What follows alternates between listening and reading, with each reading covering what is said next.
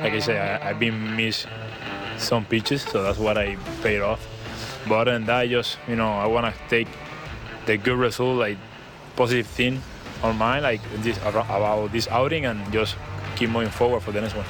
The way I feel tonight, I feel like pretty strong and healthy. Like I say, just a few changes, I leave it like a little bit up. Other than that, just, keep believing in myself and just keep working hard for the next one. I mean, that's really all you can do at this point, isn't it, Kevin Barker, if you're Jose Berrios and if you're the Toronto Blue Jays? It's 4 games into the season. And even though you saw yesterday all the stuff, let's face it, you saw yesterday all the stuff you didn't want to see, basically, from Jose Berrios in that 9-5 loss to the Kansas City Royals. You just got to keep... They're just going to keep running this guy out. I mean, really, all you can do is... They don't have any other option. They have no other option. All you can do is hope that your team scores 8 runs a game. And right now, here's the thing.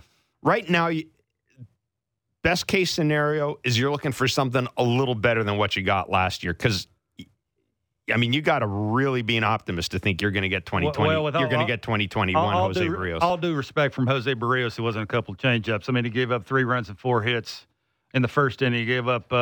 4-seamer, everything got 5 hits and 4 runs in the 4th inning. It wasn't just a couple of change-ups. Every once in a while, you just got to come on when the media sticks a microphone in your face and say, "I stunk." Kevin, let's move on. I have to be better. It's not a couple of change-up. It's not I'm taking positive things away. I mean, I guess the positive thing was you didn't go 3 innings. You Kevin, went a little bit more and didn't destroy your bullpen. I guess that's a positive. But every once in a while, it can't be I'm taking a positive and it's a couple of change-ups. It can't be that. Well, no. You look at right at the camera and you go, I wasn't good enough. I'm going to have to be better. It's not a couple of change because people are going to roll their eyes at that because they've heard it more than one time. That's the thing here is, again, nobody's questioning how hard he works, right? It's all the things that go into how he stayed in Florida and not Puerto Rico. He started throwing in November, not December. Well, he changed everything. He doesn't have a windup, which I was new to that. That's the first thing I noticed last night. I had no idea he eliminated his windup. Until I saw it last night. Maybe he knew he was in the middle of the rubber. He was on the third base side of the rubber. Like he's trying everything possible. So just occasionally you got to take Chris Sale's approach. You just got to come on there and go, I bleep. You know what? And I got to move on to the next one, and I have to be better. That's all I can say to this. Period. The couple of change-ups, and I'm taking positives, and I felt good, and I was strong. I guess that's what you want to hear from him? I don't really care. I think that's further to my point. No, I mean, no. At this point, I don't care. Well, we've heard a lot of exactly what he said after the game. That's my point. Is every once in a while, it's just got to be. I'm a professional baseball player. I'm a pitcher. I get paid quite a bit of money to go out there and give my team a chance every 5 days consistently. I have not been doing that as a Blue Jay. So I need to be better. So what? So what? There is a little bit of so what. No. I'll just ask you. So what? It doesn't change things. Like, we get so wrapped up about, how a guy is in front of the media. I don't care. Perform. I don't care. It's not good. You think the guys in the clubhouse they don't care. They just want to see him perform. What do you expect him to say? He's going to take the positives and move on. That's okay. The opposite of what he said last night. I stunk. Oh, that's going to make it a lot better. That's going to make his teammates feel. That's going to make everything better because the pitcher thinks he stunk. Who cares? Okay. If you're going to criticize Jose Berrios for stuff, and there's a lot to criticize, how he is in front of the media. I mean, I guess if you're on social media, I guess in hockey world, you like everybody to come out and say, well, I wasn't good enough today, and boy, I got to pick it up for the. That's all. It's all eyewash. Now go out and do your job. Go out and do your job. Yeah, I think the point is he's not consistently doing that, and just occasionally. So you need him to say, "I'm not consistently doing my job, and everything's better." It would be. I don't know. I don't need to hear that it was a couple of change-ups. We know better. We watched the same game that you just pitched in. We know that it wasn't a couple of change-ups, and there's not a ton of positive other than velocity. Maybe that front hip two-seamer that occasionally worked against the lefty. I guess that's okay. But other than that, it's not a couple of change-ups, right? That's the thing is we give you credit for all the things that you've tried to do because you're trying to be better to give yourself a chance to win a baseball game. You're reading but occasionally, you're reading we hear it a lot. way too much into what guys say post game. That's too much. We hear it a lot. Occasionally, too much. You just need to. Occasionally, you need to hear it. Not all the time. I like what Curtis Joseph, when he was with the Leafs, had it right. He was a horribly boring interview. Lovely man. Still a lovely man. God, he was a horrible interview. And his whole point was, I don't want to make people think I don't know the answer. I don't want my teammates to look around and go, God, he's got no clue. I mean, he doesn't know what's going on. Let me finish. I want you don't have a clue. I want people to think. You're owning it.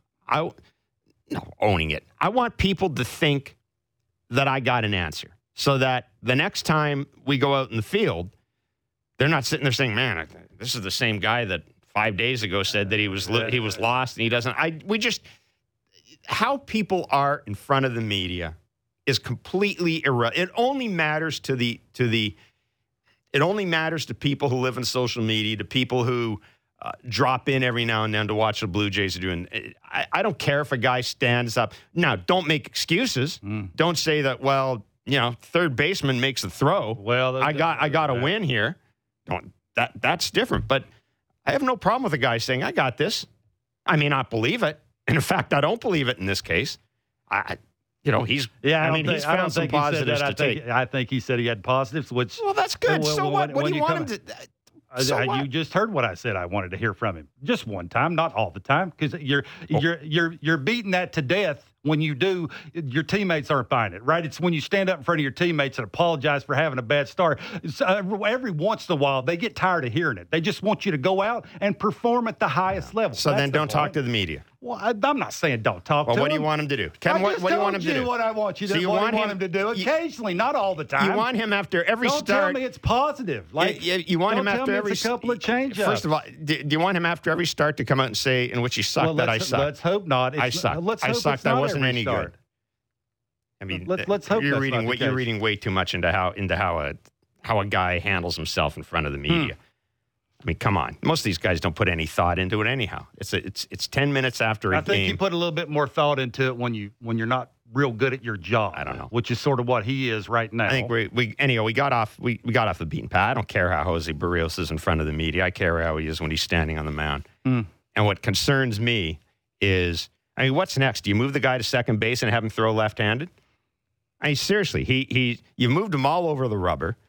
The list of things he was doing this spring, the checklist. it read like it's like taking your car in to get a spring tune-up with him. You got to make sure this is good, change this, fix that, put a new one of these in. Here we go. Here's the bill. That's what it's like. It looks like a freaking laundry list of changes for the guy. And then I watched the game yesterday, and he's in the middle of the rubber. Everybody says it's a game of freaking adjustments, but holy hell, this guy's putting. It may be a game of adjustments, but right now Jose Berrios is, he's really testing that. 10 balls hit over 100 miles an hour, and with all due respect to the Royals, I understand they had 6 lefties in there, and they have some okay players. They're not that good. No, they're not a good team. Absolutely not. They're not a good team. This is not a good team to give up 10 hits at 100 miles an hour. They had 4 runs in 3 games coming into yesterday. Exactly. They're not a good team. No, they aren't. Yeah. The lefty thing's an issue. Again, I know we just argued about it. He seems to think it's the changeup, it's the movement on the changeup, it's the arm speed. You talk to John Snyder, he was buying in. I listened to him before the game on Blue Jays Central. How many changeups did he throw? Did he throw yesterday? I don't know. He's talking about there was a couple of changeups that were bad against lefties that had the same plane as the bat path. I'm assuming that's what it is. Got force swing. Didn't have any sink to it. For me, it's the when you throw it down the middle. How many times? When's the last time you saw him get away with a mistake? He does not. How about that? No, he does not. That's the thing you got to ask yourself. How do you fix that? He's a human being. He's not perfect. I know he's trying to be perfect because he thinks he has to be, but you're not going to be. Why is it he can't get away with anything? That's the question. Even against the Royals. If you're I'm left-handed. I'd have a good chance of hitting the ball hard against him. And that's the thing you got to ask yourself. If you're Pete Walker, is the velocity was good? Right? The front hip sinker, it was okay. until you miss a little bit. It moves too much, and it's down the middle, and that's good hitting for anybody. That's the thing is, how do you fix that? How do you get more bite on the breaking ball? It's a slurve. A slurve's easier to hit than a breaking ball. Mm-hmm. Okay? How do you get better with fastball command? Forget about the four-seamer. It is the four-seamer, but it's the two-seamer. It's not a sinker. Mm-hmm. Sinkers move like 11 to 4. It ain't doing that. It's the side-to-side thing. That's a two-seamer. That's good hitting if you don't locate it. How do you get better at that? That's what you're talking about with that. Like, he's made all the mechanical adjustments.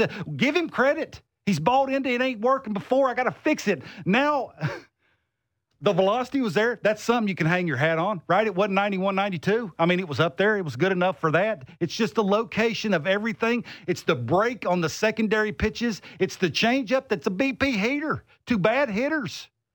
It's the when you miss, you get hammered. There's no room for error. How do you fix that, Jeff? That's because if I'm a manager, No clue. I don't worry about my lineup. If I have a lefty, I don't care if he's a good hitter or not. I'm throwing him in there. He got a good chance of hitting something hard. Because sooner or later, if he doesn't chase the borderline one, you're getting one down the middle. So that's the thing is, right? I think that's, for me anyway, from what I've seen, and I'm sure Petey and John Snyder and everybody else that's in the organization, and I'm sure Jose Berrios is the same way, is very frustrated about that part of it. How do you fix the quality of the stuff? It ain't the stuff. 8 runs the allowed. Quality of it. 8 runs allowed tied his high from last year. He had 9 hits, struck out 7. And this is the other frustrating thing about Jose Berrios is he had a couple of 1-2-3 innings pushed in here as well, which is just the 2 bad innings. But when they're bad, they're horrible. They're awful. They're god awful. Yeah, it's like he's god-awful. He's shaking like the changeup that I think that might have been the first inning where he gave up the couple hits that he thought he shouldn't have gave up. Yeah. And then it's just like you can see him shaking his head and he's running off the mound because he's got to back up bases. Lefties for 6 for 17 with 5 RBIs. He only had 3 punch-outs and a walk. I believe against them. I believe Melendez and Isbell both singled off, or Melendez doubled off a change. I believe Isbell singled off. It's the side-to-side one, right? It's the change of speed. It's not doing a ton. It's looks more like a BP hater. It's not competitive. It's 9-5, the final score. The Kansas City Royals beating the Blue Jays yesterday. Jays and Royals will continue their 4-game series tonight, 7:40 first pitch on radio, TV, and streaming. Biggest start of the year. Bubic for the Royals against Yusei Kikuchi. Jeff, I got to be honest with you. Brady Singer for the Royals, I had no idea he was good. Well, 7-0. He's got a 1.68 ERA in his last 10 starts at Kauffman Stadium. We poke fun at Kansas City. He's a really good pitcher. Like, he's really good. The movement he was highly touted. He was a high draft pick. I like the movement he has. I mean, he basically eliminates the right-handed hitter with the movement and that slider. He's a 2-pitch guy. It's real simple, right? The deception in his windup, how quick it is, how he gets it out front. I mean, it's a short stab. It's getting to it. The ball gets on you in a hurry. It has late movement to it, and then that slider's tunneling, has the late movement to it. His misses are great. I mean, that's if you're a Kansas City fan, I mean, that dude's something to hang your hat on. I mean, that's pretty good stuff. Yeah, I also think watching him last night, we've seen him pitch a little bit, but watching him last night, he struck me as, we've heard that there are pitchers who are going to be even more effective with the pitch clock. He struck me as being a guy who's going to be even more effective. Adds a different element, too. It adds a different element. Yeah, it does. And, Buck made a point during the telecast that I thought was really good because I'm watching him pitch. And Buck's point was it's almost like, this gets to your point about deception, it's almost like he's throwing the ball up. It is. It's almost like he's throwing the ball up. It's almost like he's pushing with his elbow. He's not leading with his wrist or his hand. For a righty hitter, that's got to be an uncomfortable at bat. It is. Even lefty, right? He's throwing the back foot slider to a lefty, which is a no-no because of the natural uppercut. For whatever reason, that late tunneling, it gets on you in a hurry. He's a handful, and again, they needed better at bats. They needed to strike when they had to strike. Left a couple of times with the bases loaded, and the quality of the at bats weren't real good. So, it's not only Jose Berrios, but I will say lineups. I've been on teams before who are always trying to play catch up. The at bats are different. Like, you just don't know how to have a good at bat. Like, how do I go up when we're always losing with this dude on the mound? What's a good at bat? Yeah. Like, what's a competitive at bat? Do I swing at the first pitch? Do I take pitches? Do I take strikes? What's my ultimate goal here? So, yeah, I think you saw a little bit of that with the Blue Jays. They were a little in between with just what do we do? Like, how do I go about it? And it's a frustrating watch, and I'm sure it's very frustrating for the guys on the team, and especially the manager. You can hear it in his voice about how they, always playing catch up. How do you do it, right? It's the good news out of last night's game. Oh, there's two good news items. They hit a home run finally. They hit a home run. Bo Bichette led off the ninth inning with a home run. Baseball. Yeah, preventing the Jays from going the first 4 games of the year without a home run, which hasn't happened before. Mm-hmm. The Blue Jays. Bo Bichette was 2 for 5 with a home run. Continued to have some pretty. He looks really good at the plate. Matt Chapman 2 for 3, couple of doubles, run scored. Who the hell needs spring training? Yeah, it's almost getting to the point where you may have to think about moving him up in the order, which, I don't say protection, but I'm saying playing for the big inning. Why wouldn't you play the hot hand, Jeff? Why was he hitting 7th? Well, I think, Lefty, righty, I get it. And you want that sort of because of Brady Singer's right-handed and the slider, and you want a couple of lefties up there, but the dude's hot. Like, and the way Brandon Belt looks, I mean, you brought up the point of him missing 91 center cut. I mean, that's for a big league hitter who's been around a long time. 2 games now, he's missed 91. Singing, and he just ain't doing it. So you maybe have to play the hot hand. So I don't want to say there's panic because that would be a little bit of a panic move. See, would it though? To me, it's in keeping with how John Schneider manages. John Schneider said you'd love to have an everyday lineup out there, but realistically, he's told us that there's going to be a lot of movement in the bottom of the order. Now, I don't think he necessarily thought that would translate into movement at the top of the order, but and I have no problem. I have no problem leaving Dalton Varsho in the cleanup spot. I don't. I like the at bats I'm seeing from him. I've got a sense that something's going to happen when he's there. But I am with you with Matt Chapman. At some point, you may want to move him up. Now, I want to ask you this because a lot has been made of Matt Chapman, and guys say this every year. I'm going to use the whole field. I don't want to be just strictly a pull guy. Yada yada. It appears as if he is actually doing that. But my question to you is, where's the balance? Because I also want Matt Chapman. Get the head up. I want it to get the head up. Yeah, I want him hitting bombs. I think what I want. Do you think it's good for him to do this early and then? I do. I do. I think he's getting confident, right, with the lower half, the toe taps, allowing him to have good direction, keeping the front side in. His front side stays in. Everything tends to follow, right? The hip rotation, the barrel, the back elbow, right? He's one of those guys too that wants to lead with the back elbow. Everything will stay in line with his positive move, which is towards his target, and the barrel. The ball would just jump off. It's going where it goes, right? Because of his lower half is in tune and it's athletic and it's balanced. And I think I saw him do it with 2 strikes. That's the Kirky little not knowing how many outs there is. No, I mean, there's no excuse for that. Yeah, let's get that out of the way because I do. We're going to have Ryan Dempster and Jeff Montgomery join us. We're going to have a lot of pitching talk ahead. Chapman's hot, and I'd move him up. That's my point. And as always, the back leg line is open 416-413-3959. But we have to talk about second inning, the base running by Alejandro Kirk, completely not realizing there's 2 outs. Matt Chapman, you got to understand the situation. There's 2 outs, and I got a guy at the plate who's hot, feeling it, and hitting balls hard the other way. The other way, exactly. Turn around, look at the right fielder, and notice that he's in a little bit, right? So 2 outs. It was. I will say this: other than Brandon Belt, I'd be willing to bet every player in this team scores on that hit from first base. Yeah, for me, it's not. Do you think that's? I'm not sure. I'm not going to go that way. Because Kirky did make it to third, but barely. We've seen Kirky run around the bases. That's not the point. It is the point, though. No, it's not. The point is, I want to put pressure on my third base coach to stop me. And the only way I do that is to know the situation before it actually happens. 2 strikes, 2 outs. The dude for me on the mound is not having a good day. Every run is going to matter here. I need to get the bet, and I am probably the slowest dude on earth when it comes to a baseball player. I need to get the best jump I can possibly get. Not knowing the outs, turning your entire body to look where the play's going before you actually make a positive move to second base. There is no excuse for it. Zero. It's not attention. It's not attention to detail. It is absolutely not. So that for me. Look, it's a bad look. It's a bad look, especially in a game where it's a sloppy game and your team is kind of exactly who you have playing dead ass baseball. Yeah, You have trouble scoring runs right now. You have a guy at the plate who is hitting the ball extremely hard, who is feeling frisky.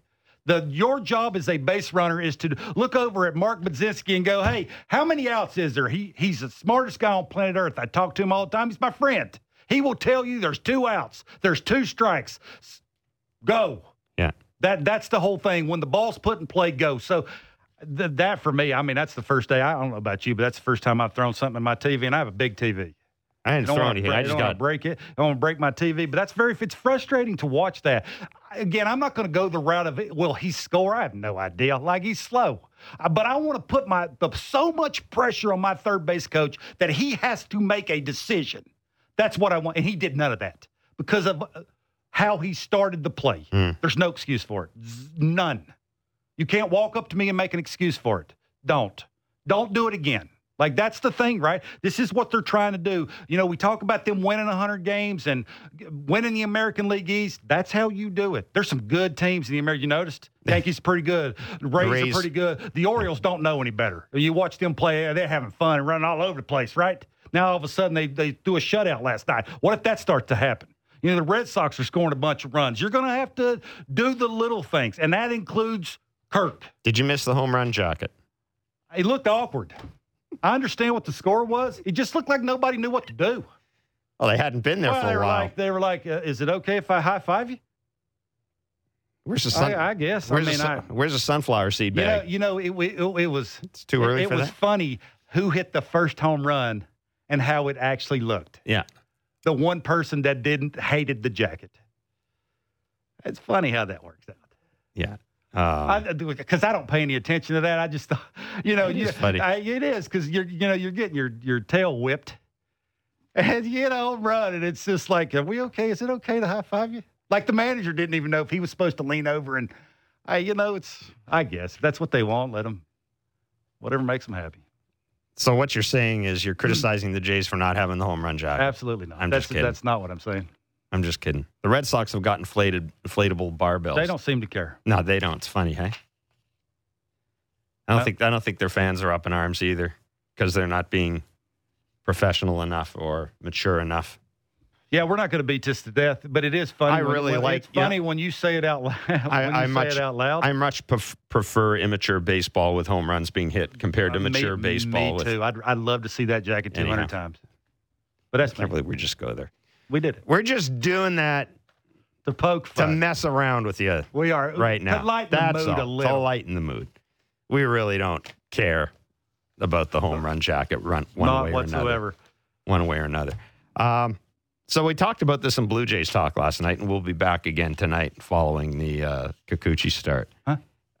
Biggest start of the year. Period. First annual, or the first must-win game of the year. Why does it feel like must-win? I told you. Does it not feel that way? Yes or no? 5 games in? No. So if they lose tonight... No. I told you. And you see Zach Pop throwing in the third inning. I told you going into this road trip, 5-5, man. That's 5-5, 6-4 at the best. You're growing 7-3, 8-2. Would you be disappointed? 5-5. Okay. Now, your hope is that when the Rays come into town, they're not 8.5 games up on you, but it's a possibility. Well, I don't necessarily know about that. We talked about this in Blue Jays talk last night. I'm not a big fan of rewriting history. I'm a believer that if you have a forum and you make a comment on something and you say something's good, you like the signing, you like the trade, you stick with it. But it doesn't mean that you can't realize at some point that you were an idiot. And I'm getting that close with Jose Berrios right now. But I did want to ask this question. Horrible hindsight, but it's sports talk radio. That's what we do better than anything else. The Jays jumped the gun on giving Berrios that big extension? Yeah, I don't think so. Not for me, they didn't. Okay. No, I thought it made sense at the time. 7 years, 130 looks bad. He's got the opt-out after. Because he ain't using that. Because he ain't using that. For a while. We don't even say that. He ain't using that. It looks bad now because of the way he's pitched. But you had to figure with what they had coming up in the minor leagues, they needed predictability. Yes. And with what he had done in the past even though it would have been with the Twinkies. It was pretty in that division. Healthy guy making every start. They were thinking 200 innings. Yeah. He's going to give us basically most of the time, a 4-something ERA. He's going to give this team a chance to win most of the time. Yeah. 130 is not a ton of money. We'll give it to him. Yeah. Predictability. And now all of a sudden it looks like this. So I'm not jumping on that bandwagon. You're not ready to. No, you're not ready to give him the Patrick Corbin. No. Oh my gosh, no. Thing. No, not yet. But this is again. Patrick Corbin is not on a team that's expected to win a World Series. That's the difference, right? Well, that's the difference. I guess the way I look at it is because we had our caller last night bring up a great point. Bring up a great point about it was Shlomo who brought up a great point about Ross Atkins and his judgment in pitching. And it's not just Ross Atkins; it's a cast of bazillions involved in the pitching. But he threw out the Marcus Stroman deal. There was so much behind that Marcus Stroman deal. Marcus Stroman was gone. He was gone. Yeah. And you know what? The rest of Major League Baseball knew he was getting out of there. They just did. Mm-hmm. So was the return from Marcus Stroman not that good? Yeah, obviously. Although Simeon Woods Richardson did help you get Jose Berrios. I know. But that you're giving me that look. But the point is, if you look at the pitching decisions this organization has made, they've done an okay job, and people need to remember this because it's not just the pitchers they brought in right now. They did a real good job with Robbie Ray and Taijuan Walker. Yeah, the playoffs didn't work out, but you know what? They got him to the playoffs. Robbie Ray won a Cy Young Award here. Said. Yeah, right. That's a pretty good acquisition. The moves that Ross Atkins made a couple of years ago with Trevor Richards, Adam Simber. Okay, those are low profile moves. I get that. But they were absolutely necessary for solid. that bullpen. They've been solid. Absolutely. They're not great, but they've been solid. They'll help you get to the playoffs. Exactly. And Adam Simber. Adam Simber's been more in solid. God bless that guy because he pitches every day. He does. And the manager with 84. And the manager's got how about that? Well, he's got big stones, and the manager has a lot of confidence. He does. So it's not like every decision Ross Atkins has made around pitching has backfired, but people are going to look at, and even Hyunjin Ryu, that signing at the time makes perfect sense. You got to dip your toes in the free agent water with Scott Boras. You did. Who knows what the future payoff is going to be. Got the ball rolling. That contract isn't going to hamstring you. Not the way ownership is spending money right now. He was good when he's healthy. So people are looking at the Kikuchi deal. Oh. They're looking at the Berrios deal. Yep. They're probably about 2 more starts away from looking at the Bassett deal. I'm not there yet. I ain't either. I'm not there yet, but people react that way. What concerns me a little more is what we've seen with Nate Pearson and how that went south. That's more Nate Pearson. Well, I tend to agree with you, but you're paying a lot of money to people. You've got a lot of people working who are supposed to figure that stuff out with a prospect like Nate you're Pearson. giving them too much credit. And then I'm also, and on the good side, hey, Alek Manoah. They brought Alek Manoah up. So I guess what I'm saying is, if you look at the moves Ross Atkins has made in terms of his starting pitching, the ledger isn't as bad as you think it is. But it looks as if, in a couple of instances, the swings and misses were pretty pronounced. Let's see what Yusei Kikuchi gives you tonight. And again, Yusei Kikuchi's not breaking the bank. It's not like you're paying him $40 million and he's gone south. 5 innings. So let's see what he gives you tonight. 2 runs. The Berrios thing, yeah, but Gossman was a good signing. Mm-hmm. So I'm just saying that it's a little early to start doing a deep dive into. Maybe that's why they're being a little careful returns. with Ricky Tiedemann too. Well, it could be a little careful with that. It could be. Don't want to mess that up, right? You want to make sure he is raring and ready to go. And yeah, and and you can get into deeper. I mean, what happened with Aaron Sanchez and all? I mean, every organization's got bad pitching stories and good pitching stories. Blisters. The idea, I think, is you want to be able to have as many homegrown players as you can. And I'm a big believer that you go out in the free agent market. That's where you add your starting pitchers. Give me guys who've already had their Tommy John surgery, who've already ridden the learning curve. Get me guys who are a bit more of the finished product. That's kind of what the Jays are doing. You got a good lineup. Go out and score 15. And how about and then we can have a whole different argument about velo and all. and all that stuff. And are they too reliant on spin and all that? We can have that argument at some point down the road. But anyhow, just wanted to throw that out there because I know last night there was, and I got thinking after the caller, it's like anything else. You hang up with the caller in a postgame show, then you start thinking, okay, yeah, Ross made this deal, made this signing. Jesus, that trade looks good. That trade looks awful. That trade looks good. That trade looks... The end of the day, it's not been horrible, is what I would say. Although right now it looks like the Berrios thing is just is hanging over everything. He has a couple more bad starts. You keep running him out there, yes? Ryan Dempster is co-host of Intentional Talk. Of course you do. He's co-host of Intentional Talk and MLB Network. He's an analyst with Marquee Sports. He's a pitcher. I'm going to ask him about how much change is too much change and how long a pitcher should stick with stuff and all that good stuff. It's Blair and Barker on Sportsnet 590, The Fan 360, and wherever you get your favorite podcast. Breaking down the top stories in hockey and Elliot Friedman every day. The Jeff Merrick Show. Subscribe and download the show on Apple, Spotify, or wherever you get your podcasts.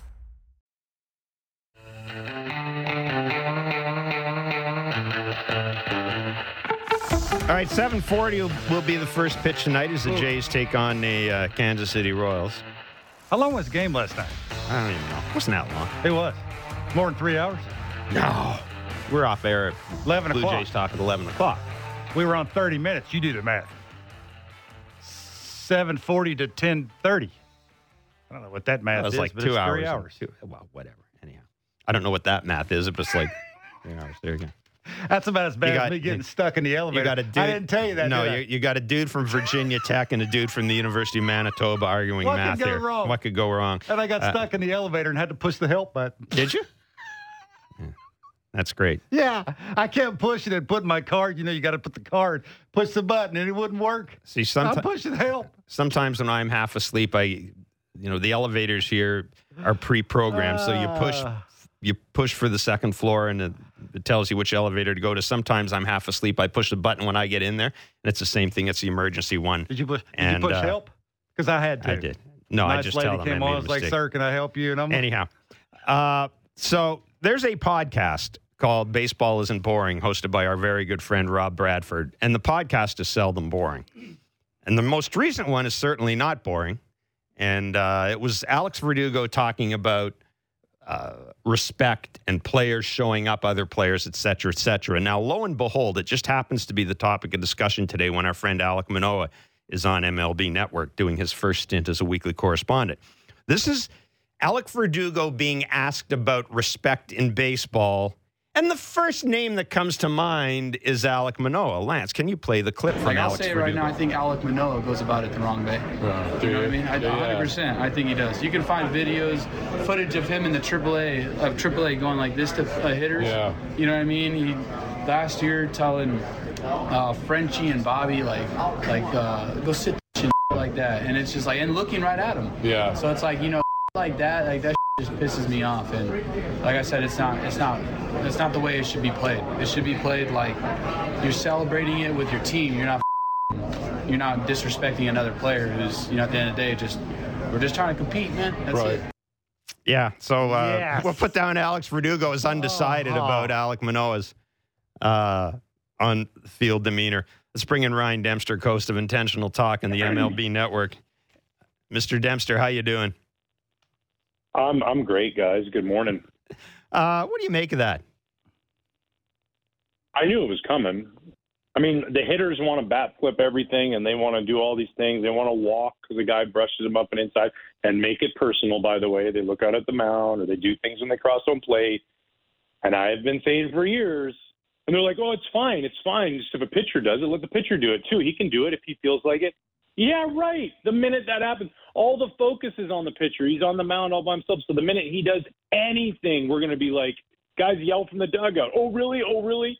Like, it's okay if you do it. It's okay if the hitters do it. But the minute a pitcher wants to show some emotion, I've said this, just understand when you have those big moments and you have those kind of things that also we have moments out there. We have emotions, but we're not allowed to show them unless they're happy, unless they go in the dugout. Mm-hmm. And behind the doors, I smile and that can I high five? Can I be happy behind doors? Is that okay? So, yeah, I knew it was coming. I mean, that's just it's inevitable. You want things one way, but when it happens to be a shoe on the other foot, it really does bother people, and you can see why pitchers might hit somebody every once in a while or brush somebody back. But hey, good for the rivalry, right? Good for the sport. Oh, hell yeah. We need a little more of that. The reason I brought it up, first of all, the clip is good. And anytime I get a chance to play a clip where there's 4 bleeps in it, I'm going to play it. But beyond that, one of the things that I've been wondering about with the pitch clock in particular, Ryan, is, and actually to his credit, Alec Manoah talked about this. He said one of the changes I know I have to make is I can't walk around the mound and rub the baseball up anymore and gather my thoughts and stand at the back of the mound, then slowly go up there and start pitching again. And I'm just wondering if you've noticed, as a former pitcher, never mind using PitchCom and the pitch clock and the impact it's having on pitches, et cetera, but just the demeanor of pitchers on the mound. Have you noticed guys kind of getting caught in between because it's impacting what their normal thing is, right? Because every pitcher's got a thing. It's part of being an athlete. You got a thing, the way you present yourself. Have you noticed anybody making a major difference or making a major change as a result of this? Yeah, I mean, absolutely. Look at what's happening to the kid in Cleveland, Karinchak. Like, this is affecting his routine in between, and he's struggling. He's struggling with pitch clock violations during spring training, and then even just managing it all during the game. And, this started probably, I would say, let's just call it 10 years ago, maybe a little bit longer, where every team has at least one mental skills coach, and all these mental skills coaches are like, take a deep breath. Like, yeah, cool. In times of trouble, in times of necessity, but like, we don't have to take 30 seconds in between every pitch. You get into a rhythm. When you're in a rhythm and you're throwing, it's like, go shoot a free throw. Okay, you missed. And then don't shoot another one again for 30 seconds. No, but if you just start firing free throws and you're just going and you get in a rhythm, guess what happens? You start making them all. And it's the same way with pitching. The more you're throwing in a rhythm and a routine that's like relatively quick, your arm remembers that and it executes again and executes again and executes again. And then I think it just, it does throw guys out of rhythm for now, but they'll get used to it. And I think it's just a great thing. I think it's great for the pace of baseball. Like I said, I've always said this. I can watch baseball for 4 hours. Go for it. I just don't like getting up, being able to go to the bathroom, get a beer, get a hot dog, talk to a friend on the concourse, and come back and be like, what happened? And somebody says, nothing. It's awesome. It's great. Yeah, exactly. Dan, what do you take away from the first start of the season? I heard John Snyder, I think it was yesterday, say that they need to get their feet wet, right? They need to go out and do whatever it is they need to do, and the second start will be better. You buy that? Yeah, sometimes. Yeah, listen, hey, it's a big change, right? You're somewhere, Florida or Arizona. Climates are different. Arizona especially, but the Blue Jays being in Florida, you got that, a little bit thicker air down there. The break, it's a little warmer. Your arm feels good. And then all of a sudden you just kind of get out of that element for a second. And then you go into a different place or a different area, a little bit colder. Maybe the breaking ball doesn't break as well. For a guy like, say like Manoah, you go face the Cardinals and you got Nolan Arenado and Paul Goldschmidt, who just played in the WBC. They're locked in. You got hitters that are maybe just a little bit more locked in. And you're just kind of getting yourself together. And sometimes that first start doesn't always go like you want it to. And you bounce back from that, but it's early. It's hard, right? Because you want to get off to that great start. You want to be 3-1 instead of 1-3, but you just got to worry about just continuing to get into that groove and that zone and get it going. Berrios made his start last night. It wasn't very good. He's made a ton of He's made so many changes. You can't even pick them all out. Like, there's so many different ones. He doesn't have a windup now. Like, he's pitching out of stretch all the time now. Yeah, when can you expect, if you're that guy that's made all of those changes, for you to go out and have success and not have to think about all the changes you've made? Yeah, that's the tough part, right? Because that part, like, you get in that box or you get on that mound, the last thing you want to be doing is thinking about mechanics and am I moving the right thing here? Is this in the right spot? Am I landing in the right spot? Are my hips popping at the right time? Am I breaking my hands at the right time? If you start thinking all those things, man, you're done. You're done before you even throw the ball. You just got to be worrying about competing. So I think, these are obviously changes that he made during spring training, and he's trying to continue to solidify those things. The worst thing I think you want to see happen is, like, have a bad few starts to start the season, and then now all of a sudden it creeps in your head, did I do the right thing? Did I make the right changes? Is this for the right reason? And, so hopefully for him, it starts to get into a flow and he gets locked in and then he's okay with that. But, big mechanical changes, big adjustments in your delivery, they can be tricky. I know I started wiggling my glove like crazy, and I was worried, and I literally would do dry runs of my windup at home, not even while I was at the field, because I was so terrified of it not timing wise being on or something like that I wanted it to be as locked in as possible. So it's a work in progress, but at the same time, it's ding ding. The bell has rang. The games have begun. So you got to be ready to go. It's interesting. Victor Martinez was with the Blue Jays as a coach this spring. He's there with the organization as an advisor now. And there was a conversation with him and Santiago Espinal. And Santiago Espinal was talking about, this sounds simple, but Victor Martinez was stressing to him, hey, find a process that works for you. Stick with it. And don't go away from it because you're 0 for 6 with 3 punch-outs. Just stick with the process because it's worked. It's going to work again.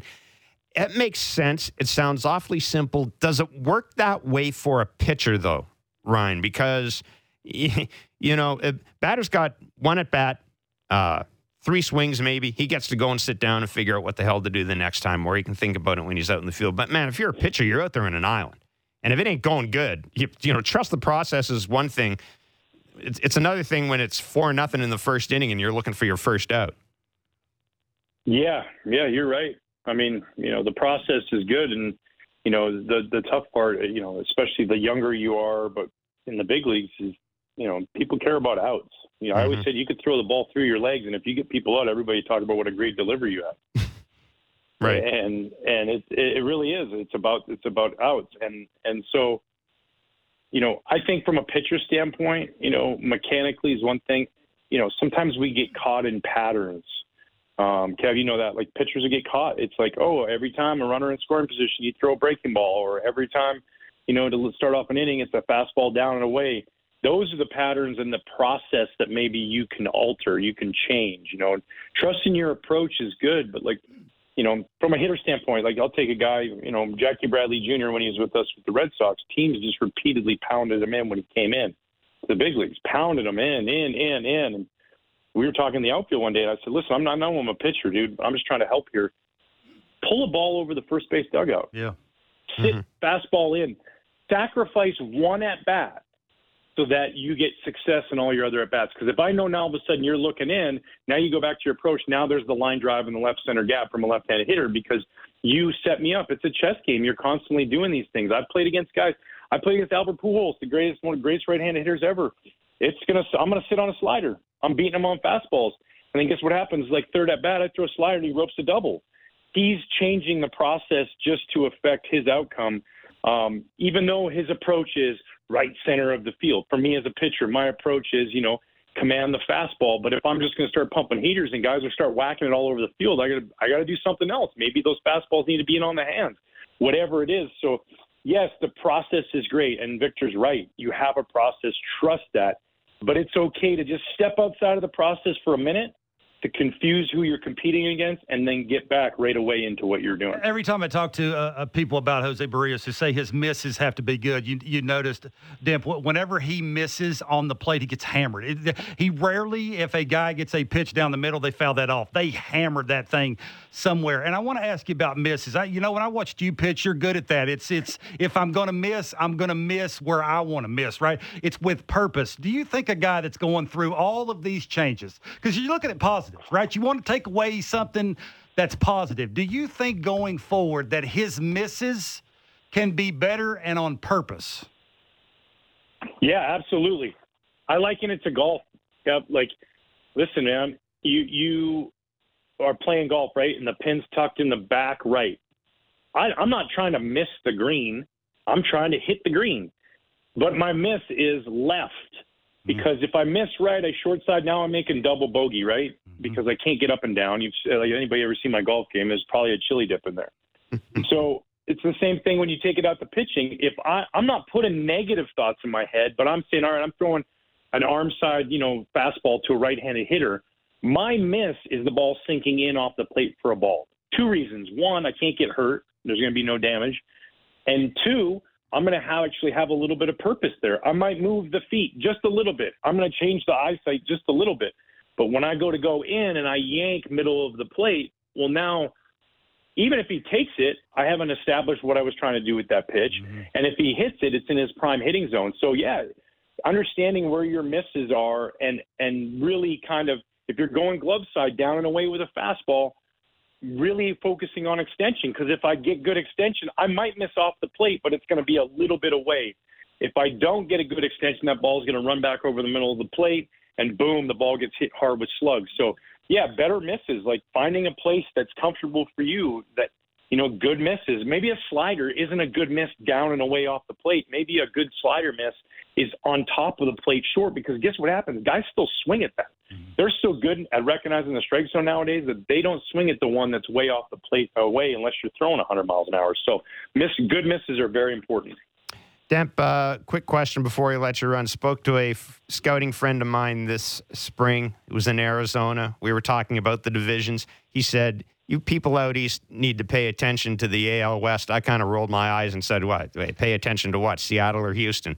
He was saying he thought that division is going to be a lot tougher than people think it is. Now, it is early days and everything, but I'm wondering what your read is on that division. Oakland's Oakland. They're going to have a hard time. But, man, Texas has got some pitching. Houston is Houston. Seattle, even though Robbie Ray's hurt, they're pretty good. And L.A.'s got the two best players on the planet. Is that division going to be tougher than we think?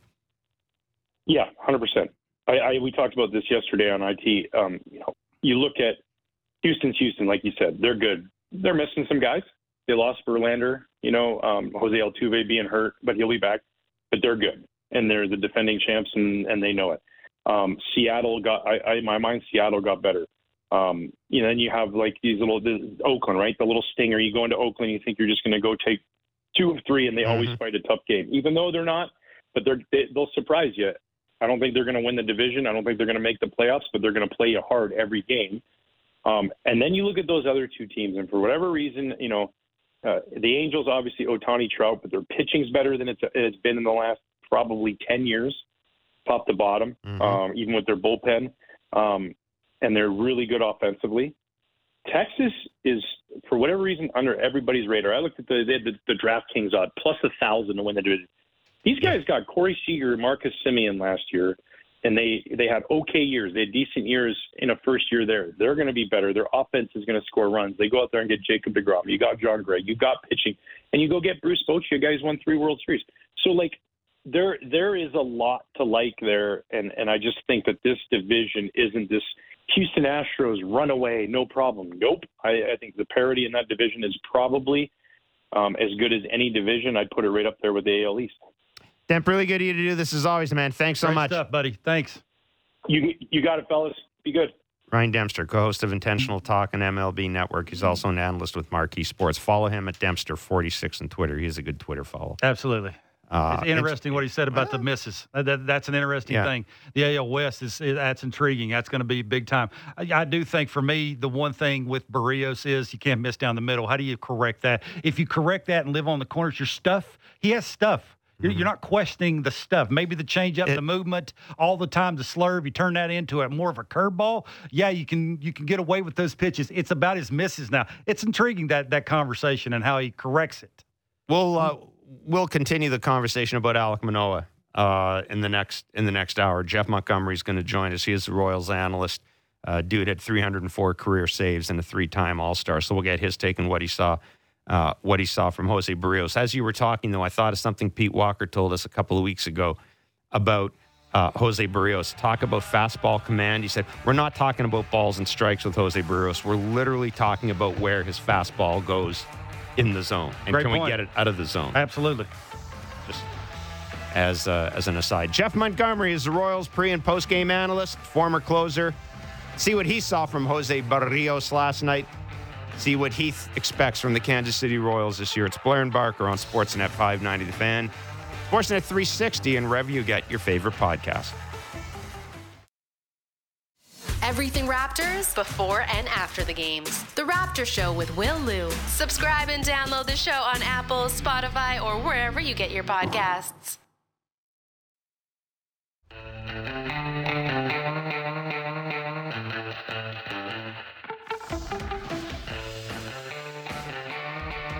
Good Lord, what was that? Luckily, I don't think anybody heard it. I mean, it's nothing bad. It was just all of a sudden I got some music playing out of my iPhone. Vibrate, buddy. It's that little button on the side there. Click. I don't know. Right there. Got too many Snapgrams and Insta-chats or whatever the hell it is. You're a man of the people, Jeff. Yeah. I don't know about that. 7:40 is the first pitch tonight. Biggest game of the year. Biggest game of the year for the Blue Jays. Got to stop this 1-3-ness. Yusei Kikuchi against Chris Bubich. Yeah. 7:40 first pitch on radio, TV, and streaming. And as I mentioned, Mr. Barker and myself will be doing Blue Jays talk following the game all week long. Be more Kansas Always City the last Royals one to talk know. than you can shake a stick at. The Royals winning the first game of the 4-game series last night, 9-5. Jeff Montgomery is the Royals pre- and post-game analyst.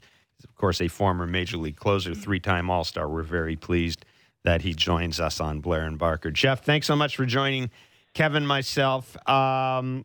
So Kevin and I were texting each other during the game last night, and I would be lying if I said I've seen all of Brady Singer's career starts. I haven't seen all of Brady Singer's career starts.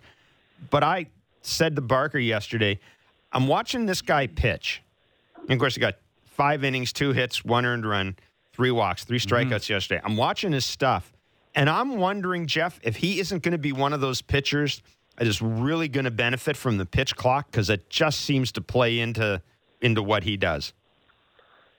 Yeah, that's a very interesting point. I don't know that he's changed one bit. He's always been a fast worker. He's a guy that has a very, quick delivery. He doesn't have a lot of moving parts, but he's always been one of those guys that just gets the ball and throws the ball. So I honestly think the pitch clock is going to help a lot of pitchers, especially young pitchers, that oftentimes I think they try to overthink things.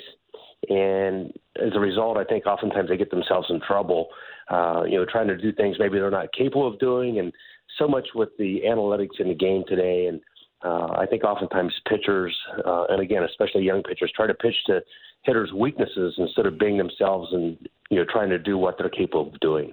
Jeff, is there anybody other than Bobby Witt Jr. in the Kansas City lineup that would stand out to you? People that don't watch Kansas City every day, is there a name that we should pay attention to? Well, a couple of names I'll mention. One's our first baseman, Vinny Pasquantino. Another is M.J. Melendez, who caught last night. He'll play outfield the majority of the time as our veteran catcher, Salvador Perez, will get the majority of the time behind the plate. But really, it's a young team that's kind of starting to hit the stride a little bit as far as their experience and what you should start to expect from them. As kind of, it takes a while to kind of get that indoctrination period over to where you're kind of a known commodity with regards to the expectations from yourself and what the organization and baseball can expect from you. So I think those are a couple names I'll throw out there that probably are going to be guys are going to be on the lineup on the roster for a long period of time. Now, I understand this isn't all on Bobby Witt Jr. A lot of it will depend on how good the team is and sort of how many games are, the game situations and all that. But Jeff, I think of him on the bases with the bigger bases, the new rules involving disengagement, and I mean, what's the ceiling for this dude in terms of stolen bases? Because there are a lot of people who think he's just going to run wild this year, and I'm just wondering if you see the same thing. Yeah, and he's a guy that's really kind of under the radar. If you just watch him run, you would never expect him to have the type of elite speed that he possesses. But he's just a really smooth runner. He's very athletic, and he loves to swipe bags. I mean, just frankly, that's his deal. He loves getting out there. So he's got a chance to be, I'm going to say, in the top 5 in baseball with regards to his stolen base totals on a consistent basis. He's young. He's obviously very healthy. He's the son of a former major league pitcher, so he's got that baseball in his blood. Now, he never was one of those kids who grew up in a major league clubhouse because his father was finished with baseball when he was 1 year old. So he's not like, Vlad Jr. and some of those guys who grew up in the big league clubhouse, but he still has had that exposure and understands and knows exactly what the game's all about. So I think one thing that's going to benefit Bobby Witt Jr. is the fact that he's going to be playing shortstop on an everyday basis. He kind of switched back and forth between third and shortstop last year. At the start of the season, we had Adalberto Montes, who is now a Red Sox, playing shortstop. He got hurt. He's off the injured. So now it kind of clears room for Bobby Witt Jr. to play shortstop on an everyday, consistent basis. So I think it'll be good for him, kind of knowing where he's going to be. His defensive metrics were not great last year, but he made some spectacular plays that you remember guys like Derek Jeter making, those super special, spectacular plays. So he has that type of defensive ability as well. So, but just playing out there every day, I think he's going to get better and better as a shortstop. Jeff, what do you think the organization has to see for it to be go time for the organization? Well, I think they have to see advancement, especially from some of the young starting pitchers. You mentioned Brady Singer, who pitched last night. Tonight's pitcher, Chris Bubich. We got a lefty named Daniel Lynch. We had 5 college pitchers from the 2018 draft, and all expected to be contributors to the rotation for a long period of time moving forward. Unfortunately, the only one that's really made that advancement, and that was really primarily during the second half of last year, was Brady Singer. He, to me, has arrived, and now you kind of know what to expect from Brady Singer. Game similar to what we saw from him last night. Now, Chris Bubich has not made those same advancements. Now you'll see glimpses of brilliance from a young pitcher like Chris Bubich, but just not the consistency that you need to see on a every 5-day basis to have a guy that's going to go out there and keep you in ball games and give you a chance to win. So I think once those young pitchers kind of start to hit stride, and I think that's when it's going to be more of let's add on to this roster via trades and free agency instead of maybe trading guys away and subtracting from the roster, providing opportunities for younger players to step in and see what they're all about. So I think it's just going to be a matter of the youth, but I think they're a little more advanced, a little further along than what a lot of people would expect. And as we know, sometimes it's almost an overnight situation where you finally the guy just it clicks, and then he gets it and he starts moving forward, and he's there to stay for a while. Jeff Montgomery joins us on Blair and Barker. Jeff, you got to see Jose Berrios last night, and you got to see basically the Jose Berrios we saw a lot last year with the Blue Jays. Look, people talk about this guy's makeup, his athleticism, his stuff, all that, and yet Kevin and I have talked about it a lot this year. Spring training, there's literally like 6 items that he was changing, almost everything. And then he goes into his first start of the year. A small example was pitching from the third base side of the rubber. All of a sudden, he's in the middle of the rubber. As a former pitcher, it's great to sit here and say we're making all these changes in spring training and this feels good and this is coming along. But you have to see results to make it to hang in there as a pitcher, don't you? Like I've always thought that's one thing about pitching. You can talk to hitters about process and that, and that's fine. I have a bat at bat. I go back in the dugout. I look at the iPad. I can't do that if I'm a pitcher. I can be working on a process. If it doesn't work, I'm out there. I'm hung out to dry. I'm leaving my team out there. How hard is it for a guy to carry all those changes over into a year when the competition begins? Yeah, I've always been taught, this going back earlier in my minor league career even, don't be a Thomas Edison. Don't be out there trying to invent things during the middle of a baseball game. You have to be able to take what you've worked on into the ball game and let it play out. Now, oftentimes in spring training, we have this grand idea or plan of what we're going to do to try to be a better player, a better pitcher, for example. Jose Berrios, talking with regards to him, you can't change too many things. Now, you can do it, and you get the results on the bullpen sessions. You get the results in spring training games. But once that bell rings, that's a real true test on what it's all about. And I've just seen so many times when and in fact, I've tried a few things myself early in my career. I wanted to develop like more of a sidearm, the sweeper they're calling it now, that sweeping slider.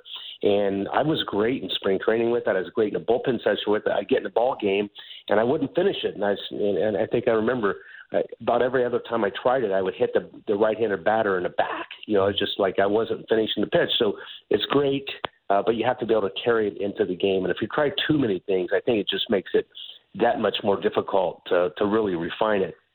And what I'm seeing from Berrios is a guy that we saw in the American League Central here for a long time with the Minnesota Twins, a guy that had that explosive fastball, but he had that curveball, that breaking ball that was just so devastating and would miss bats at will. It seems like he's throwing a lot more fastballs now than breaking balls, at least from what I remember earlier in his career when he was with the Minnesota Twins.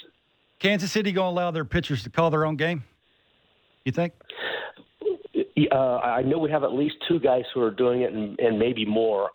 Zach Greinke does it. Ryan Yarbrough does it. I don't know if they'll allow a young pitcher like a Chris Bubich to do it, but I think they're going to allow the more experienced veteran pitchers to do it if they want to. Jeff, we're going to let you run. Thanks for doing this, man. Great stuff. Thanks a lot, Jeff. Okay, guys. Good luck. Take care. Thank you. It's Jeff Montgomery, Royals pre- and post-game analyst, former closer. Interesting getting his take on Jose Berrios because, of course, he would have seen him. He would have seen him up close an awful lot. And it is the Royals are, you talked about this, and we consider Dayton Moore to be a bit of a friend of the show. But I remember you saying a couple of years, man, they lived off that one World Series appearance for a long, long time. No question. And the organization just kind of, it was almost like, there wasn't enough. There's a phrase I like, preventative maintenance, where you kind of fix stuff before it's broken. You try to anticipate things. I got the sense there wasn't enough of that going on in Kansas City. It's about how much money you want to spend. It's about your division. Now they're getting about your talent. Like, it takes a little while, right? They've got good ownership. The ownership is frankly, a little bit hawkish when it comes to labor, but they've got ownership that's committed to the market. They are apparently getting a new stadium. I didn't realize that. I heard Dan and Buck talking about that. Cool. I like their stadium. I love that. I do too. I always tell people, biggest surprises as a traveling beat writer, biggest surprises in my career were, one, how great Pittsburgh was, and two, how great Kansas City was. Ungodly hot, and maybe the worst thunderstorms I've ever been in. Heads up. Oh my God. But it is a great city. It's a great sports city. And apparently now they're talking about putting a park downtown, which is going to be, because that downtown area, the Commercial Plaza, whatever it's called, is spectacular. It is. It'll be fun. But they are a team that, I was looking at their pitching and looking at their lineup.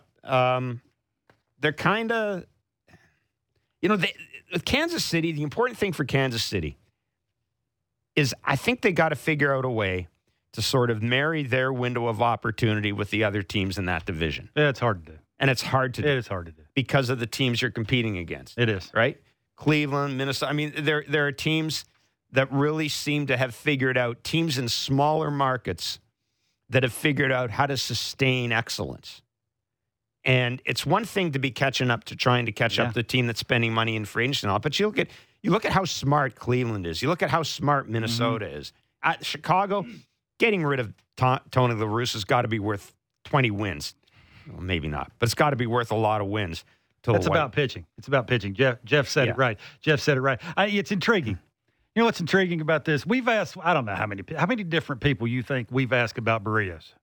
Oh, God, 8, 9, 10 this year? You notice that there's always a different answer. We talked a little bit about this yesterday. Pardon me, Ben Davis, who caught Freddie Garcia when he was in Seattle. Ben Davis was making the point earlier this year with us. I don't understand why he isn't just throwing more of the sinker. And then Jeff came on and said, why is he not throwing more breaking balls? We talked about this last night after the game, and there has to be an upside. How does it get better? And then we just talked to Demp about the misses. Mm-hmm. And for me, the misses are a big deal. Like, he can continue no longer to miss in the middle of the plate. He's getting hammered doing that. Yeah. That, for me, would be where I would start. If I'm Petey, now Petey's a very smart guy, and he's going to do whatever it takes to try and figure that out. But you would think you would start there, is try and get better with your misses. If you miss, and try and miss, I think, bigger. Maybe that would help if you extend. Jeff did mention extension. Everybody we've talked to, Dempster mentioned extension. That we talked to Petey about simplifying the windup and going to a abbreviated windup and doing it out of the stretch and getting extension and repeatability and those kind of things. Maybe that's the thing. Mm-hmm. Extension, getting it out there, break it off. Have your misses. If you're going to miss. That for me is, I think, the big deal. But you just notice everybody's got a different answer. And if you're him and you're going away from this thing. Like you got 4 days to figure this thing out. Maybe you just walk away and say, leave me alone. I'm a grown up. Leave me alone. Like maybe that's the thing. There's just too much. Leave me. I know I have to get extension. I know I want the front hip sinker. I know you want me to move it. I know you want me to use it this many times. Leave me be. Let me go out there and figure out. Maybe that's the key. You tried everything else? Try that. Maybe they have tried that. So let's bring the conversation back to Alek Manoah. For those of you who aren't aware, Rob Bradford does a podcast, Baseball Isn't Boring podcast. Rob Bradford, regular contributor to the show, WEEI.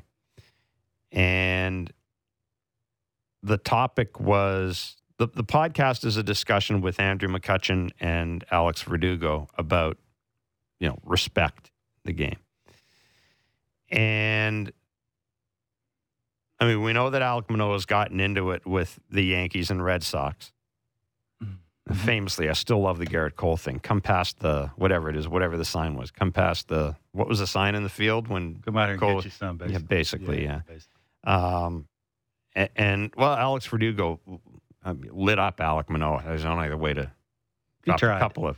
Yeah, he tried. That's a good. Thank you. That's a good way to put it. He tried. Dropped a couple of F-bombs. I'm sure Manoah will tweet about it. Yeah, there are a couple of hyphenated words, I think, in there as well. Sure.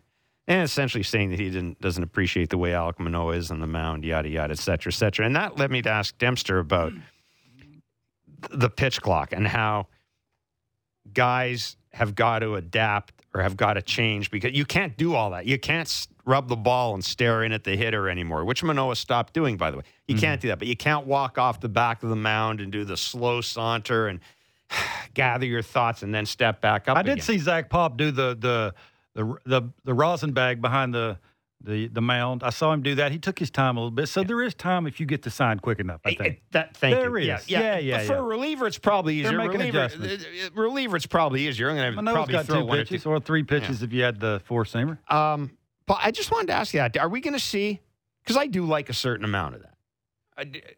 Are we going to see that? I guess what I'm saying is how much of an intimidation factor is a pitch clock? It's not. Okay. You're way overthinking this thing. I've told you this already. They're grown-ups. They're not thinking about this anymore. And the only reason it's a topic of conversation is because we bring it up. They don't care. Like that's the least of their worries now. There'll be certain guys that will have to make adjustments just because that's all they know, right? And then there's everybody else, and most of everybody else has already figured it out. You notice that nobody talks trash about somebody that's not any good. Well, so if I'm Alek Manoah, I take that in stride because I'm between your ears. I kind of like that. Like that gives me an advantage that if you know that I strike you out in the big moment, I'm going to let you know because I'm pretty good. I think that is, if Alek Manoah can take anything away, don't tweet anything to Verdugo. Because he will. You say no. No. We've seen it. He will, but he's gonna. Yeah. He's gonna. So don't do that. No. Don't act like you don't care. But then if you ever punch him out in a big moment, you don't have to look at him. But you can do a little shimmy shake or do the worm or do whatever it is you think you got to do off the mound, which is kind of cool. So it adds a little different element. Everybody will want to tune in. But if I'm Alek Manoah, this sort of gives me a little smirk like, I'm between your ears, and that's half the battle. Given the way that first start went for Alek Manoah, this is probably the best thing that's happened to him in a week. I didn't have a good start. I wasn't going to say it. I didn't have a good start. No, but I'm being serious. I didn't have a good start, but I got a dude. I haven't even faced him this year. I haven't even faced him in spring training. Yeah. And I'm already in his head. He's already thinking about me. He strikes me out. He's going to be paying attention to me. Did you show me up? Right. There's something to it. Right. But I guess, I get back. The reason I keep getting back to the pitch clock is I'm used to the game doesn't start until the pitcher throws the ball. And I'm kind of used to thinking of the pitcher. The pitcher's the guy. He is the guy. He's the focal point. He stands out there, and if I don't want to, I can do this, rub the ball. If I don't want to throw it right now, I might wait for a bit here. I'm going to take my time. And I kind of like that. I mean, I understand the game had to go to the pitch clock, but I also like sort of the drama that is set up. Now remember. The drama that's set up when you got a big dude on the mound, and it's my game, and I own this ballpark. And I'm hoping we don't lose a lot of that. Now, remember, the hitter's got 7 seconds with nobody on. He can keep his head down. He could time that out. He could, fish eye it and peek at it and just make sure with 8 seconds both eyes are on the pitcher. And the same thing with 20 seconds. Did you ever think... You got some time? Absolutely. You can keep your eyes down. There's a little cat and mouse with that. When you played, did you ever get up to the mound and go, God, I'm beaten? Absolutely. Just looking out at a guy and go, I would never show that. I mean, but you want Jose Berrios to show, but you would. No, but I'm saying, told me I was beating on the on-deck circle. He could look over at me and tell that. Yeah. That I had my head down and, my dry swings weren't very good. And, I was more paying attention to who was in the stands than what I was trying to do with my lower half. And, I was like, really? I got to go up here and hit against this guy. He's going to carve me up. The words out, my weakness, what it is, and I'm having trouble correcting it. And what do I do? Woe is me. Yeah, absolutely. There's certain to that. You got to fight through it. Do you ever wonder? It's not. I'll say this: when you're a prospect, it's not hard getting to the big leagues. It's hard staying in the big leagues, and that's the whole thing. Is there'll be some guys that it's tough staying in the big leagues. And that's how you separate yourself from everybody else is the adjustments you make. And it's the little thing about the on-deck circle. I never thought about that till I was shooting pool with Curtis. And he's like, you ever think about how you're standing on the on-deck circle? And, I did some things, flip him off, punched him and made fun of him. And then I started thinking about it, and I'm like, yeah, you're actually right. That a bullpen guy would actually look over at me and go, would I rather pitch to that guy paying attention to, whoever in the fourth row or not paying attention to his swing and, not getting loose, or I want to face this guy who is locked in? There's something to that. Do you ever ask yourself, as you're watching these games, how the pitch clock would have affected you as a player? Not going really. up to the plate. Not really. I don't think that's no, I wasn't. I was a keep a foot and a back foot in because my number was big. Yeah, so you couldn't step out. You're not Derek Jeter. No. Yeah, absolutely. There was none of that. The umpire would have slapped my hand if I held it up with Jeter. All right. He would have been like, get in the box. Well, Alek Manoah will start tomorrow against Zach Greinke, which ought to be. That should be. There'll be some sort of karma there. Bo Bichette is going to screw himself in the ground trying to hit that thing too. I just hope nobody gets hurt. I just hope nobody pulls a lat against Zach Greinke. Yusei Kikuchi gets to start tonight against Chris Bubich in a game that Barker's already said is the biggest game of the year for the Blue Jays. Yeah, it feels like it. Wednesday, it really as does. I mentioned, every time I listen against to you Greinke. Talk about the Blue Jays. Manoah against Greinke. That's kind of a little yin and yang thing happening there. I kind of look forward to that. Well, John Snyder was right. He said, I'll give you one mulligan. That's the first time through the rotation. And now it's go time. We have got tickets to give away for the April 12th game between the Detroit Tigers and the Blue Jays. That is a Wednesday. And we will do that when we come back with our ticket trivia segment. It's Blair and Barker on Sportsnet 590 The Fan, Sportsnet 360, and wherever you get your favorite podcast. Big guests and bigger opinions on everything happening in Leafsland. Real Kipper and Bourne. Be sure to subscribe and download the show on Apple, Spotify, or wherever you get your podcasts.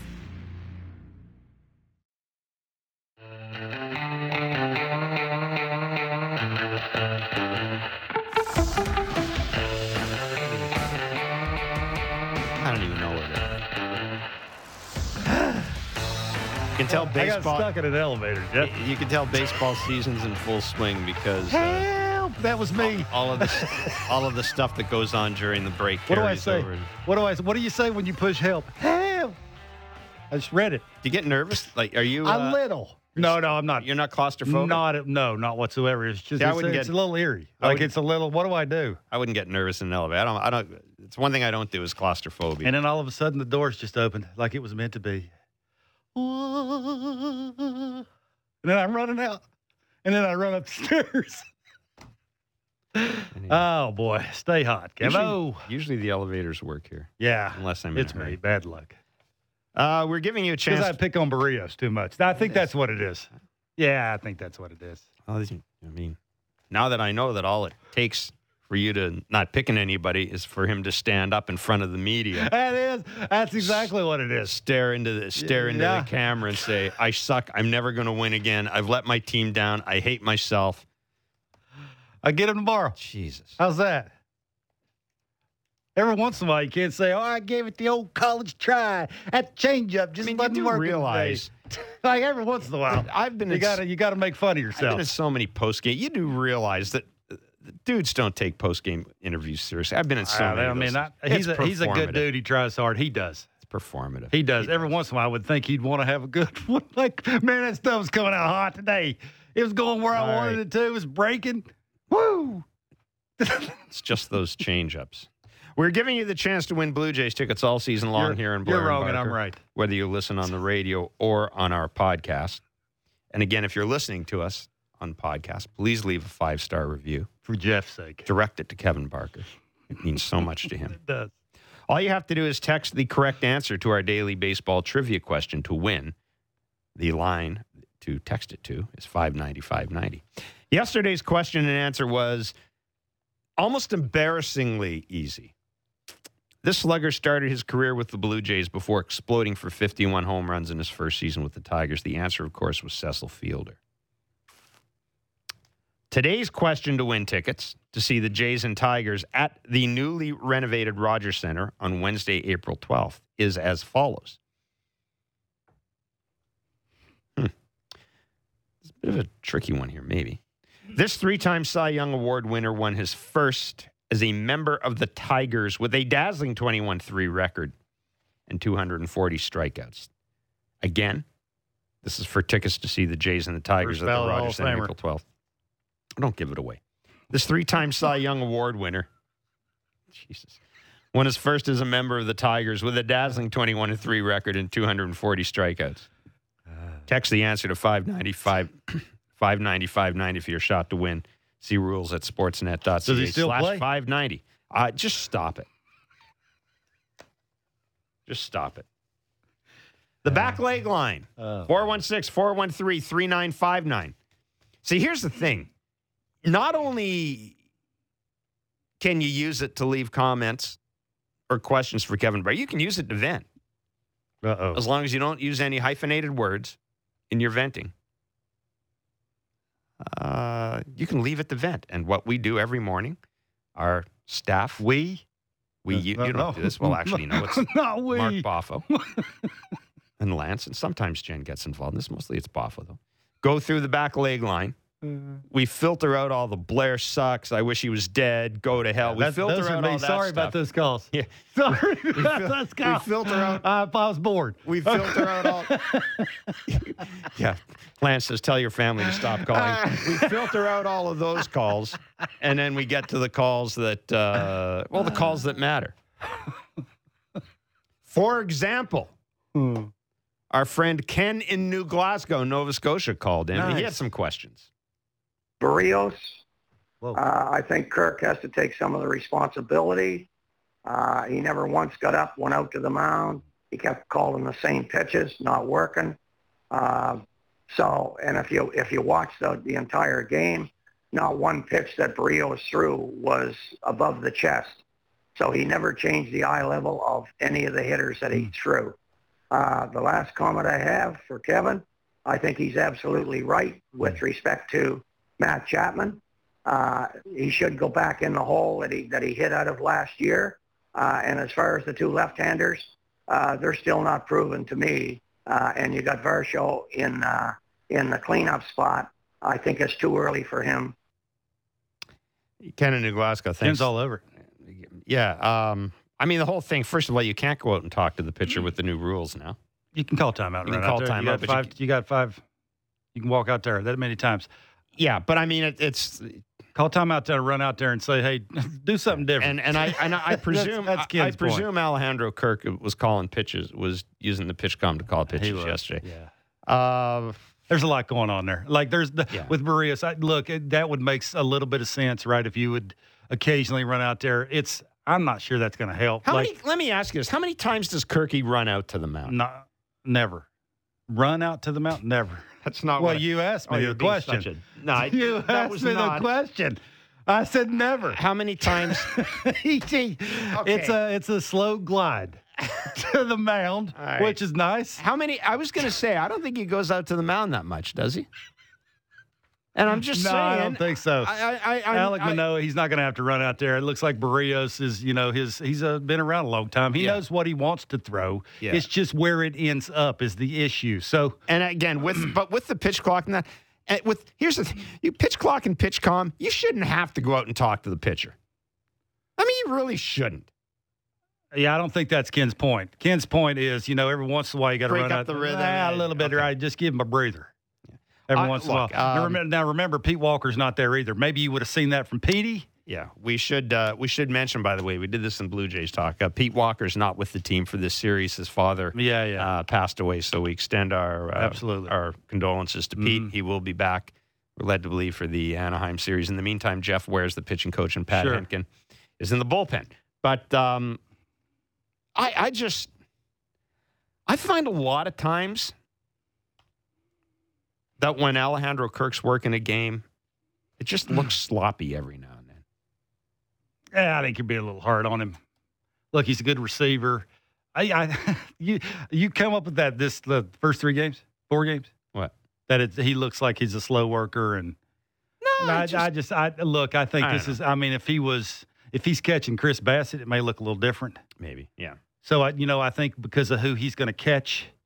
He's not catching Yusei Kikuchi. He'll probably catch Berrios. He'll probably catch sometimes Gosman. He's always going to catch Manoah if he's healthy. Bad luck when the earpiece falls out. It is. Bad luck when you don't know how many outs there is, and you're a big leaguer. There's no excuse for it, right? So you want to. It's just again. I'm trying hard not to. Because I was a guy. I admit I was late to the Alejandro Kirk Express. I really was. His bat looks slow to me. That's the one thing that I'm a little concerned about. That can always. Yeah, absolutely. I asked John that a couple of days ago when he came on, and he said he has noticed that, and they will do whatever it takes to have the best Alejandro Kirk that you want to see. But he's hitting 5th. Yeah, which brings us to Ken's other point about the lineup. Ken made a good point about Dalton Varsho. And I mentioned this. Dalton Varsho hit cleanup. Not that it matters, but he hit in spring training. You didn't want to listen. He hit cleanup 6 times in spring training. No, but my point is, into spring training too. That was. I'm not going to ask if he earned the spot, but But when we saw the lineup the first day, we kind of thought, well, that's interesting. Who else would it be? With the way Brandon Bell has looked. Oh, right now it's obvious. With the unknowns with Matt Chapman's toe tap. I mean, you know who else it should be. Kirky's slow to the party because of family things and you know spring who training. else it should be in the cleanup spot. I'm not going to say it though. Beginning of the season, you knew better to say it. You can continue to say it, and it'll probably happen just because they're going to have to play for the big inning sooner or later. Yep. So it'll probably happen, but somebody's got to get on base. If they got an on base, well, absolutely you will. You'll be wearing a jacket in here. I'll put my Bichette jersey on. It is amazing how bad your team can look when your starting pitching's not any good, isn't it? Yeah, boy, it is amazing. I'm okay. It really is. I'm okay with what I've seen of Dalton. Maybe it's because for a reason I don't understand. I like Dalton Varsho's game. I think Dalton Varsho is exactly what this team needs. I don't know if he's exactly what it needs out of the cleanup spot. But I'm okay with what he's doing. I want to see what the at-bats look like from this team when your starter is dominant. Like he is dominating people. He is adding and subtracting. He is efficient. Well, the breaking ball looks good. How the at-bats look then, like there's not a lot of pressure on these guys to figure out what kind of at-bat you have. I don't want to make too big of a deal out of that, but it's a good point. Like you really wonder. And I just wonder if that's, again, I don't want to say you panic because that's maybe this early in the season. Might not be the words you want to use. But there might be a little bit of that. How's the at bat's going to look when your starting pitcher is really, really good? Like everything is just working. He's in the flow of the game. He's getting it going. It's going where it's supposed to go. The misses are great. He's getting swing and misses. He's getting like 8-pitch innings. Those dudes are coming in and they're high-fiving. And then I think we'll find out what the lineup looks like and 4 through 9 is going to look like. There's going to be some shuffling. That you know it, I know it, and everybody else knows it. What would Matt Chapman have to do? No, I'm not even going to ask that. Don't then. I'm not going to ask it. It's a dumb question. No, it wasn't a dumb question, but it's just silly. Looking for something that isn't there. Brandon Woodstock had a question about pitchers' attitudes on the mound.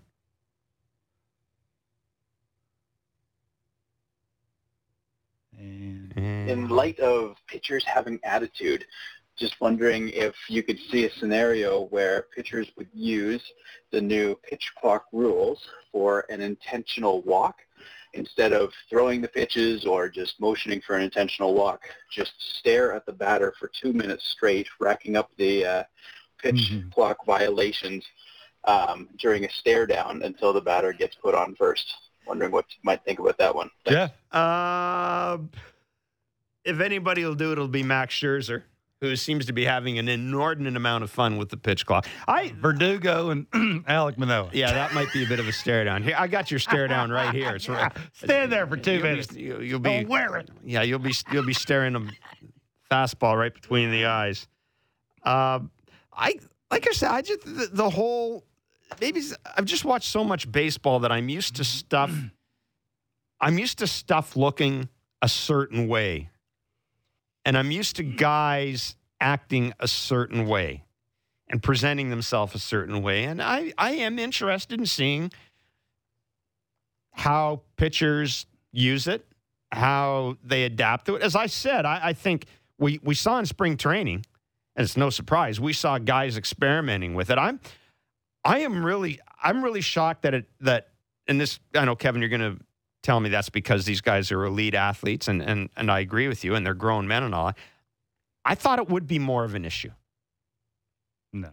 And I thought maybe it would be not an issue where guys are fighting and arguing, but just that it would be that weird stuff would happen during a game, and you'd go, I don't know if that's really kind of what you want. And we haven't seen that yet for the most part. We haven't seen that yet. Mm-hmm. And I think you are seeing guys, and you will see guys use it as a means of intimidating people. Now, I don't know. How would that excuse me, how would that intimidate me? If I'm a hitter and a guy's standing out there staring, how would that intimidate me? Well, no, I'm not saying stare. I'm not talking about staring. I'm talking about. Because I would just turn around and say to the umpire, why is he doing that? No, I'm talking about getting up and going. What's going on here? April Fools. What's the thing everybody says about baseball?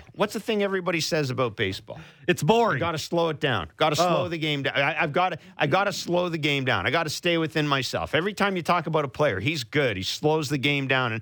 And I think where the pitch clock comes in handy for a pitcher is they could just, again, we've seen guys throw it with 2 seconds left. The next pitch, throw it with 10 seconds left. Throw the next pitch, throw it right away. Like, there are guys are experimenting with it. And I think it is, eventually there will be kind of a new definition of intimidation. And intimidation is going to be less me staring at you, staring you down. Intimidation is going to be, I'm going to make you look bad at the plate because I'm jerking around with your timing, and I'm going to. If I'm a hitter, I got till 8-second mark. I can hold my head down. I can get my bat ready. As soon as my eyes come up, I'm ready to hit.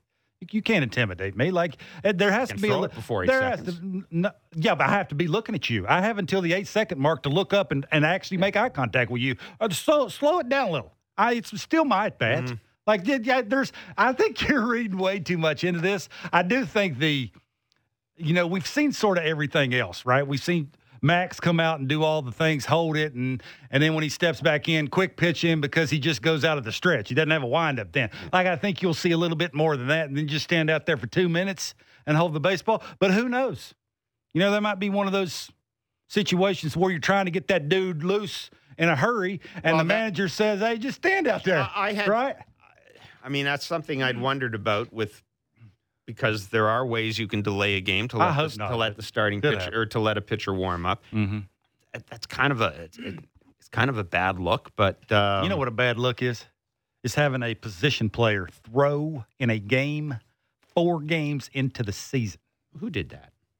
I saw the White Sox do it. Yeah. I saw some other team I saw do it. Was that the game where they let Michael Kopech twist in the wind? The White Sox? Well, I mean, it was the one where he was sailing for a little while, and then he gave up 4 in a row. The one where he was looking 5 in an inning. The one where he was looking in the dugout after. Back leg city. Please come out here and get me. He's probably having a bad day. Looking in the dugout and going, "Oh God, there's Montoyo. He was with the Jays." That's what he said. Huh? No, probably. I think the position player thing this early in the season. I mean, I'm not a fan of that. Them pitchers had 6 months off. And here's the thing: I've given you got 13 pitchers. I don't like. If I had my way, you would not allow position players to pitch. Me too. I'm with you. It is not a good look. You wouldn't do it. I just don't think. I think it's. What is it? If you're 8 runs down or you're 10 runs up in the 9th inning, I don't care. That's Throw that out the window. Well, and that's also you have a pitcher, you have a position player. Pitchers pitch. Part of managing a team is managing a team that's getting its ass kicked. No question. And sometimes that means you got to pick somebody out of the bullpen and basically say, wear one for the team. I'm with you. I don't. It's a bad look. 4 games into the season. I just don't think it should be allowed. Flat out not allowed. It's awful look. I didn't like it. I was putting beds together and I was flipping channels. I'm like, yeah, stay on. 4 games in. We got a caller from Australia. From parts unknown in Australia. Awesome. Senor Blue Jays. Got a question about pitchers calling their own game using PitchCom. Wasn't much of a baseball player myself. I was a multiple-time participation trophy award winner, but I was a catcher, and I started learning how to call games when I was around 12 years old. I figure major league catchers probably started learning around the same time, obviously much better than me, but they probably had 10 to 15 years of experience before they called the first major league game, and they're often eased into it with a few different pitchers. Yet some of these pitchers are just learning over a month or two. What's your take on what you've seen so far this season? Has it been good from a Blue Jays perspective? And do you think that's going to continue, or do you think pitchers are just going to use it to call a pitch or two every once in a while? Thanks a lot. Have a great day. Yeah, see, you're saying I'm overthinking it, and a lot of people are asking questions about PitchCom. PitchCom's a neat toy. I think, you know what? It's like everything else. I think we heard John Schneider say this when we talked. You've got a lot of teams, A.J. Hinch, for example, has basically said our pitchers aren't using it. They're not calling their pitchers. Our catchers are going to call it. Well, just say it out loud, A.J. Come on. I mean, it's not going to make any difference. But the point is, that is an approach. You've heard John Schneider say that they're basically letting. Here's the toy. Play with it, and if it gets to be an issue, I don't think it's a toy. I think they have to use it. No, but if it gets to be an issue, we'll step in. Who have we seen you at? Manoah uses it with Kirky because Kirky was late to the party because of the pitch clock. Manoah feels a little rushed. It gets to a certain part of the clock. He's going to push the button himself just so he can throw a pitch. He doesn't want to be, in trouble because of not throwing a pitch. So I think that's why he uses it. He's not going to use it all the time. He's not calling his game. Kirky's calling the game. It's just if he's in a hurry and they can't get on the same page for whatever reason, that's why Manoah has it on his glove. Chris Bassett has a bazillion pitches, and he has to call his game. Like, it's more important, I think, for the catcher to set up in lanes than it is what Chris Bassett wants to throw. Well, I can't believe I just said that because it's backwards. But it's true with him. It is. It's true with him. Yeah. It's not so much about the pitch. It's about the lane I want you to set up in so I know if I miss where I can start, where I can release, where I can extend, all that stuff that go into making me a halfway decent pitcher. So, yeah. It's a good question, but let's not overthink this thing. Shai made an interesting point the other day. Shai Davidi and they were talking about this. We're wondering if we're going to get to the point where we're going to see catchers shaking off pitchers. Go by. Well, they'll push the button. They'll push the button harder. They'll push the button harder. That's what we're going to or they'll let the clock run down and go, hey, you deserve that. Yeah. We had a game plan. Throw the ball. I know what he can't hit. I know if I was a catcher and I had a dude on the mound and we went over the game plan and he wanted to do something else and I know that pitch is working and I keep pushing it and he's pushing something else, I'm just going to let that clock go tick, tick, tick, tick. And then I'm going to run out there and go, hey, dude, we had the plan. Let's stick with it. But that's the conversation back and forth, right? You gotta be on the same page. And again, let's not overthink it. Dudes are doing it because they feel like they have to do it. It's not because they want to do it or they need to do it because of pitches being thrown or what. No, it's because of the pitch clock. It's because dude's not on the same page because he hasn't been here in a while. It's because a dude has a bazillion pitches, and it's more about the lanes than it is the pitch. If there was no pitch clock, do you think as many guys would be using it? No. I mean, that's, I wouldn't that's think an it. obvious I would answer. think. I would think. No, I would think nobody would use it. Yeah, that's what I was wondering. That's what I was wondering. This is something else for them to think about. Yep, that's exactly what I was wondering. I think there would be, as we had last year, I think there would be pitch comm with the catcher having it and using the pitcher. Sure. Yeah, I think what we saw last year would have been. Everybody's worried about giving it away to the hitter, the guy standing in the on deck circle, all those things. That's why the catchers are doing that, right? Isn't it amazing though? We 4 games into the season haven't anybody talk about stealing signs or anything yet because of pitch comm. It just seems odd. It seems odd. Yeah, but the tipping of the pitching thing, boy, that's being beat to death. Well, that is just being worn out. But also, you've got a track record with Berrios, and I understand what you're saying, but you've got a track record with Berrios that suggests it was an issue, at least last year. Okay, And he's changed where he starts his hand. He doesn't have a windup anymore. A lot of that tipping of the pitching was his windup, how high he raises his hands, where he starts his hands, breaking ball, fastball. He didn't do that anymore. We're overthinking this thing. This is what I said. Maybe it's just time he goes, hey, dude, I'm a big leaguer. What are you expecting from Yusei Kikuchi tonight? Can I let you answer this? No. That's why we have you on the show. What can I expect, or what do I hope to see? On the scale of 1 to 10. 10 being I don't know what. 10 being unbelievable domination, 6 innings, no runs. 1 being something like we saw yesterday. What are you expecting from Kikuchi? Yeah, I don't think it's going to be 1. I don't think it's going to be 10. Can I go 5? Can I ride the fence? Sure.